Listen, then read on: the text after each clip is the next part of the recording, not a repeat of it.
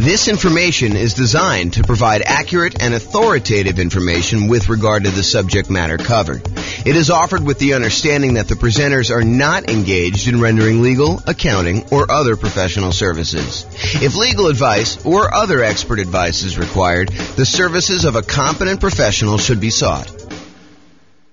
Welcome to the Lubbock Real Estate Investing and Real Estate Financial Planning Podcast.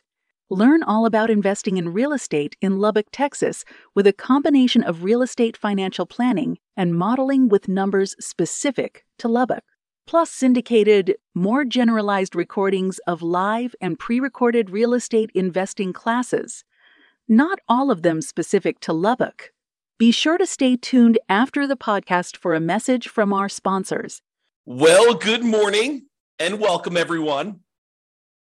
Today we have a really cool class. I think you're going to like this one a lot. So today we're going to go over Deal Alchemy. It's the first class in our series on Deal Alchemy, where we're going to be going over how to manipulate the returns you're getting on an investment property, a property that you're buying for investment, a rental property usually, and how do we change where the returns are coming from. And this really comes from the desire for most real estate investors to emphasize cash flow. We'll go over a lot of different examples where we're not emphasizing cash flow. However, where this really came about is people were like, hey, look, James, I can't find deals. We're in a deal-less market. I'm not able to come up with deals that make sense to buy. And I'm looking at deals every day and I'm thinking to myself, this is not really a deal-less market. So I don't know why you're struggling to come up with deals. And then they'd explain to me that they're really emphasizing cash flow and they only wanted cash flow. And so we've come up with a bunch of tools to help people with cash flow, including the 88 strategies that we have to improve cash flow. But there's also this other way of manipulating where the deals come from.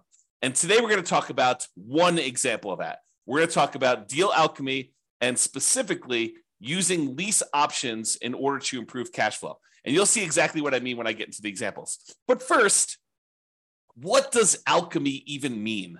It sounds like this turning lead into gold with like chemistry sort of feeling, and it does have a use in that. However, what alchemy actually means is a seemingly magical process of transformation, creation, or combination. And that's really what we're doing. We're taking a deal that has certain return characteristics, and we are seemingly magically transforming those returns into other types of returns through what I'm calling deal alchemy, which is a trademark term. So what we're really going to be talking about today is moving returns between the quadrants. So if you've seen my return quadrants before, I talk about appreciation, the tendency for property values to go up over time, cash flow, the amount of money you have left over after you take all the income you're getting on the property from rents and any other income you're getting, minus all your expenses, your taxes, your insurance, your mortgage payment, your vacancy rates, your property management, your maintenance, like all of the expenses get subtracted out from that. Whatever's left over is your cash flow on your property. Then you also have a return from paying down the debt in the property. Usually when you have a amortizing loan, a loan that gets paid off over a certain period of time, like a 30-year loan as an example, the 30-year loan gets paid off over 30 years, and a certain amount of each payment that you make goes to pay down the loan. So you're actually getting a return on how much of the loan you're paying down. And then finally, tax benefits. Those are usually cash flow from depreciation. When you own a rental property, you can usually depreciate the cost of the building, not the cost of the land. You can depreciate the cost of the building over, for residential properties, 27 and a half years. And so you get this tax benefit by owning these rental properties. And that tax benefit we can measure, and we can say that's part of the return you're getting by owning this rental property. All four of those, plus the return you're earning on the reserves you need to set aside in order to buy the investment property, are all of the returns you're getting by investing in rental property. And what we're going to talk about today is how do you move returns between these quadrants, especially for those that want to really get more of the cash flow part of the return. Okay. So oversimplified lease options. So I'm going to use an example of a lease option, someone who is buying a property with the intention of leasing it to somebody and giving them the option to buy it from them later. So you give a tenant buyer. A tenant buyer is someone who is a tenant on the property, but ultimately they're going to become a buyer of the property from you. Okay, so you're going to give a tenant buyer the option to buy the property from you for a fixed price. So here's where we're moving the returns around. What we're saying to them is, look, we are going to set the price today for you to buy the property anytime in the next year or 2 or 3 or whatever it is. And so what we're going to do is we are going to limit the amount of appreciation we can earn on a property. And in a lot of cases, we will lower the amount of appreciation we could get on a property. Okay. So for example, let's say we say to the tenant buyer, you've got this $400,000 property. I will allow you to buy the property from me anytime in the next year for, let's call it $410,000. Okay.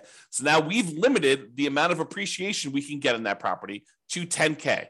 We've traded appreciation for the other benefits we would get by doing a lease option. And you might say, so what do you get by doing a lease option? Well, in a lot of cases, when you do a lease option, you get improved cash flow. A tenant buyer coming in to rent the property is usually going to be paying on the higher end of the rent range, and sometimes a little bit more. Okay, so let's say rent on the property was normally, $2,000 a month. And let's say really the rent was a range, because that rents are not exact, right? Rent is not always $2,004.37. It's, on a bad time of year, maybe it's $1,800 a month for a $2,000 a month property. And maybe during a good time of year for the right tenant coming into the property, maybe it's $2,200 a month. And maybe the range is, most of the time during the year, somewhere very closely between $1,900 and $2,100. And so that rents are this range.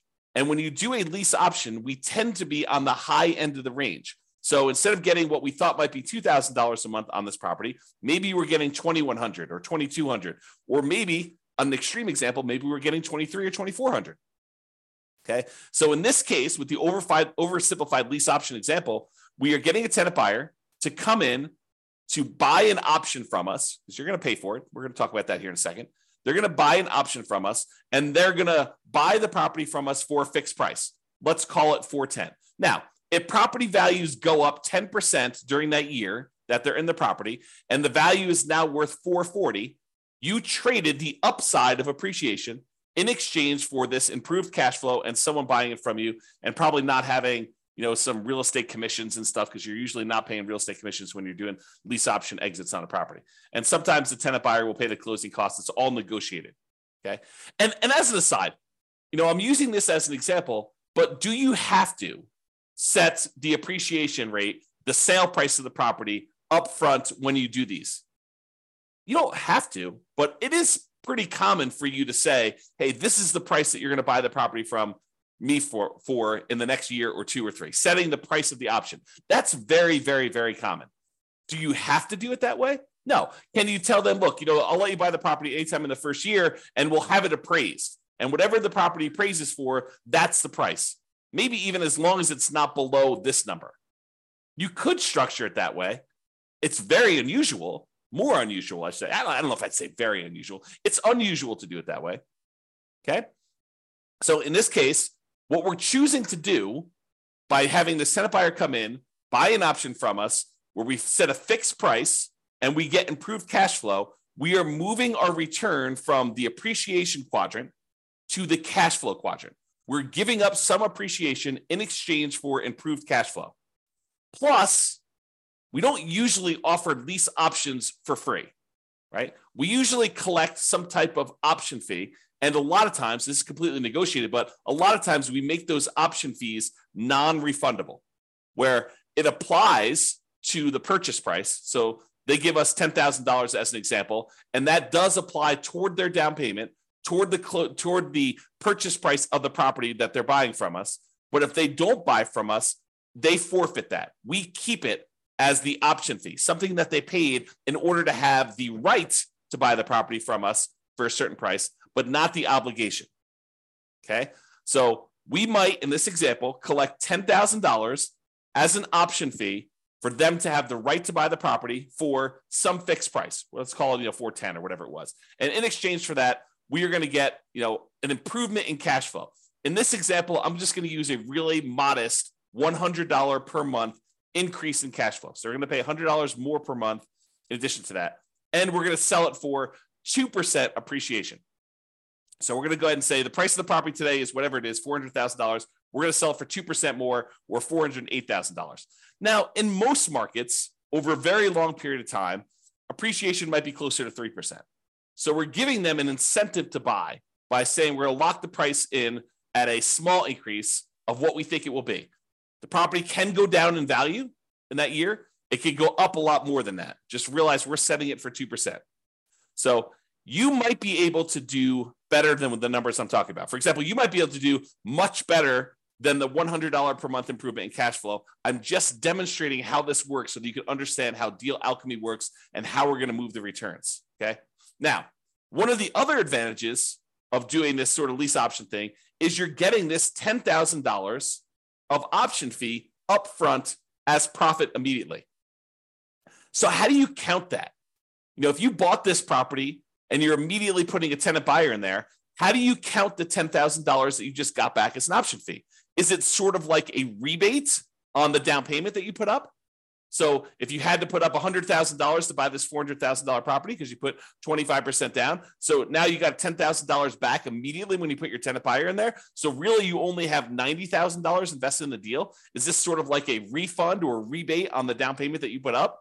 You could think of it that way, and you could calculate your returns as if you had $90,000 in the deal because you really put out 100, you got 90 back almost instantaneously. So you only have $90,000 plus some closing costs plus your reserves, like all that other stuff. You can calculate it that way, or you could say, "Hey, look, this $10,000 of profit that I have immediately, that's cash flow." And so really, you didn't get $100 a month extra in cash flow over that first year. You got $100 times 12 months, $1,200 plus $10,000 more in cash flow in that first year. But really, it's not cash flow because that's part of your profit. You've given that up because that does count as part of the purchase price that they have on the property. Okay. So in some cases, the tenant won't buy and you will be able to keep that money as additional profit. I'm not going to get into all the complicated math of, how do you calculate this if only 1 out of 4 or 1 out of 3 of the tenant buyers actually cashes you out, which probably isn't too far off from reality, in any given market at any given time, and depending on how you set up your deals. But, not every one of them will buy. I think we give them every opportunity to buy, and we want to set up a deal that is win-win where we actually expect them to buy, where they're going to likely follow through and do the deal. We don't want to set someone up for failure by putting them into a property where they're never going to buy it. That would be bad. That would be evil for you to go and put someone into the property that that they could never buy. So you never want to do that. You want to set up someone to be able to succeed, but people's life situations change. And sometimes they have every intention of buying the property from you or having the option to buy the property from you sometime in the first year or two or whatever you set up as your agreement, whatever you negotiate. And then they decide to get married or divorced or have another kid or get transferred out of the area for a job. And so they end up not buying. And in some cases, it would be financially to their advantage to have done a lease option with you than to have bought the property outright and then had to sell with a real estate agent. If you think about it, we're talking about a $400,000 property. They put up a $10,000 option fee in order to be able to buy the property from you anytime in the first year. And sometime during the first year, they get transferred for work. Okay. Well, now they're out this $10,000 option fee. If they had bought the property, used a traditional real estate agent, went and bought the property directly, and they paid $400,000 for the property at that time, and sometime during the first year they got transferred for their job, how much would it cost them to sell the property and get out of there? Well, in a lot of cases, it would be a 6% real estate commission and 1% or so closing costs. Let's just say that's kind of a rough idea. Well, what's 6% of $400,000? Oh, it's about $24,000 plus another $4,000 in closing costs. So it's about $28K. So they're walking away from $10K as an option fee. That's better than if they had to pay $28,000 to get out of the deal because they had bought it. So it doesn't necessarily mean them walking away from the option fee is not necessarily worse than if they did something else. Just realize that. Okay, so now let's talk about doing this kind of like deal alchemy stuff.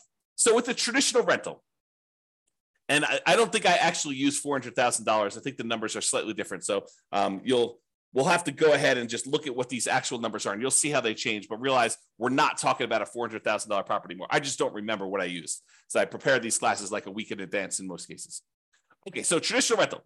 So in the case where they're not doing the lease option, if we just had the traditional rental, they may have $11,000 expected profit in appreciation year one. I think I'm using 3% there. And they might be getting cash flow of about $2,330 on this property per year when they buy it.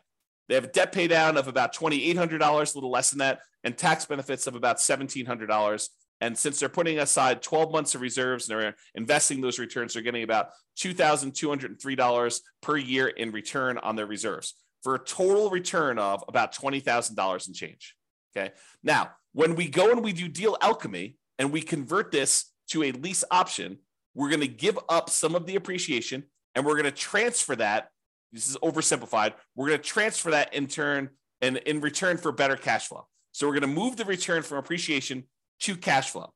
And when we do the lease option, if we cut ourselves off and say, look, we're going to sell this property with a 2% appreciation rate, then the appreciation goes down from $11,000 to $73,338. So we give up whatever that is, about $3,600 and change of appreciation. In exchange for, in this example that we said, we're going to get $100 more per month in cash flow. So our cash flow went from $2,330 to $3,308. So our cash flow return improved, but we gave up appreciation for it. Now realize, I want to point this out to you because this becomes a point of confusion for a lot of folks.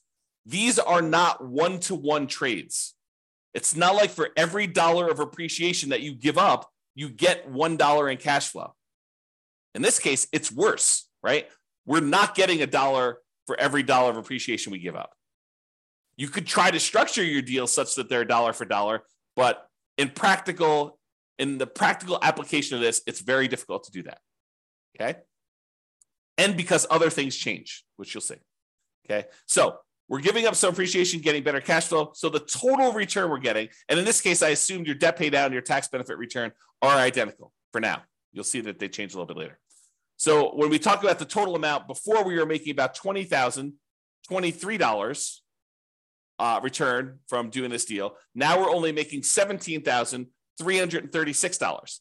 But the characteristics of the deal have changed. You know, we got $10,000 upfront as an option fee, which is not shown here. We got, instead of getting only $2,330 per year in cash flow, now we got an extra $100 per month in cash flow, $3,308. So our cash flow is improved. And the appreciation, which you don't usually see until the end, got declined. I mean, it got reduced. Okay? All right. I guess I have a note here. Collect $10K option fee, increase cash flow by $100 a month, sell for 2% appreciation. So that was what I had on there. All right. So oversimplified lease option. Now what we're going to do, we looked at the dollar amounts of returns. Now we're going to look at how this impacts the return on our initial investment. Okay. So before we were making 8.97% from appreciation in the first year. Now we've reduced that down because we're only seeing a 2% appreciation rate. We've now reduced that down so that we're only earning a 5.97% return on our money from appreciation. And cash flow, we are earning 1.8% return from cash flow, your cash on cash return on investment. Now we're earning 2.6%. So cash flow is increased as a return. And our overall return, when you take into account appreciation and cash flow and debt pay down and the tax benefits and the return from reserves, went from 16.24% to now 14.04%. So in this example, using this type of deal alchemy, because we are emphasizing cash flow and we're trading appreciation for the benefit of cash flow now, we've reduced our return from 16.24% to 14.04%. So we've overall reduced our overall return, but we've traded this for improved cash flow and moving some of the profit to the front of the deal by collecting that $10,000 option fee. Okay? Now, When you think of that $10,000 as being a rebate on your down payment, it impacts other parts of the return. It impacts like how much the percentage of return is, because now you have less in the deal. Instead of putting $100,000 up as our down payment, now maybe we only put $90,000 up. Okay. And so you can look at that and see what the return is. So for example, now we traded appreciation for cash flow, tax benefits, and debt pay down. We've kind of moved this return and exchanged it for these other three areas. So the overall appreciation went from 8.97 down to 6.45. And the cash flow went up from 1.8 to now 2.81. And the tax benefits went from 1.38 to 1.49. And debt pay down went from 2.29 to 2.47. So what we did is we traded this appreciation because we took that $10,000 option fee and we looked at it as if we had gotten a rebate on our down payment.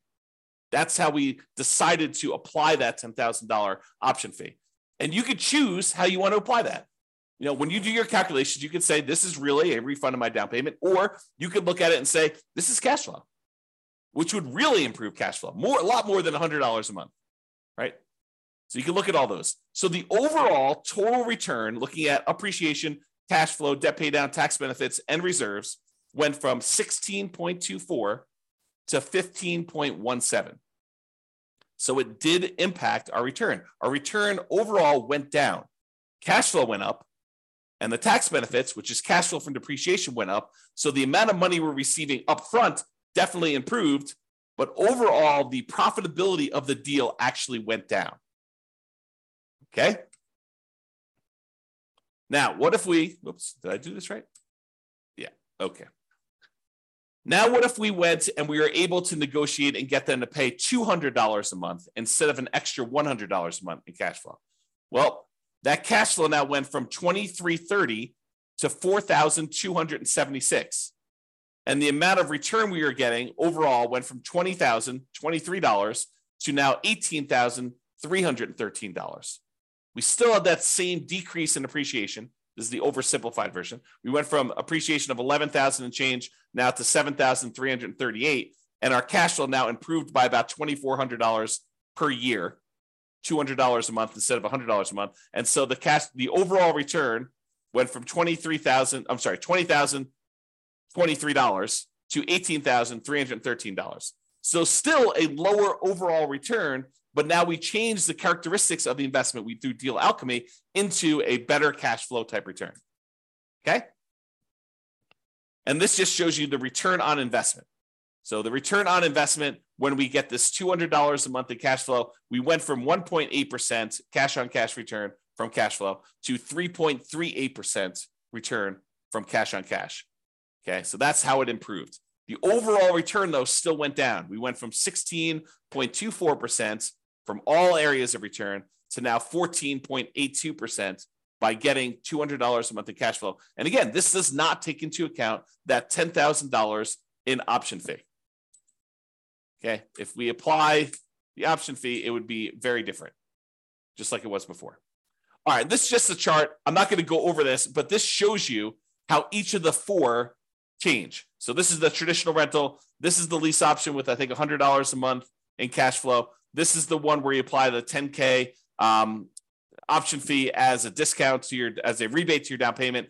And then this one is the lease option where we get $200 a month. And it just shows you the overall returns up here. And then each one of these breaks down the return. So this is the blue one is the return from appreciation, just like it is in these charts.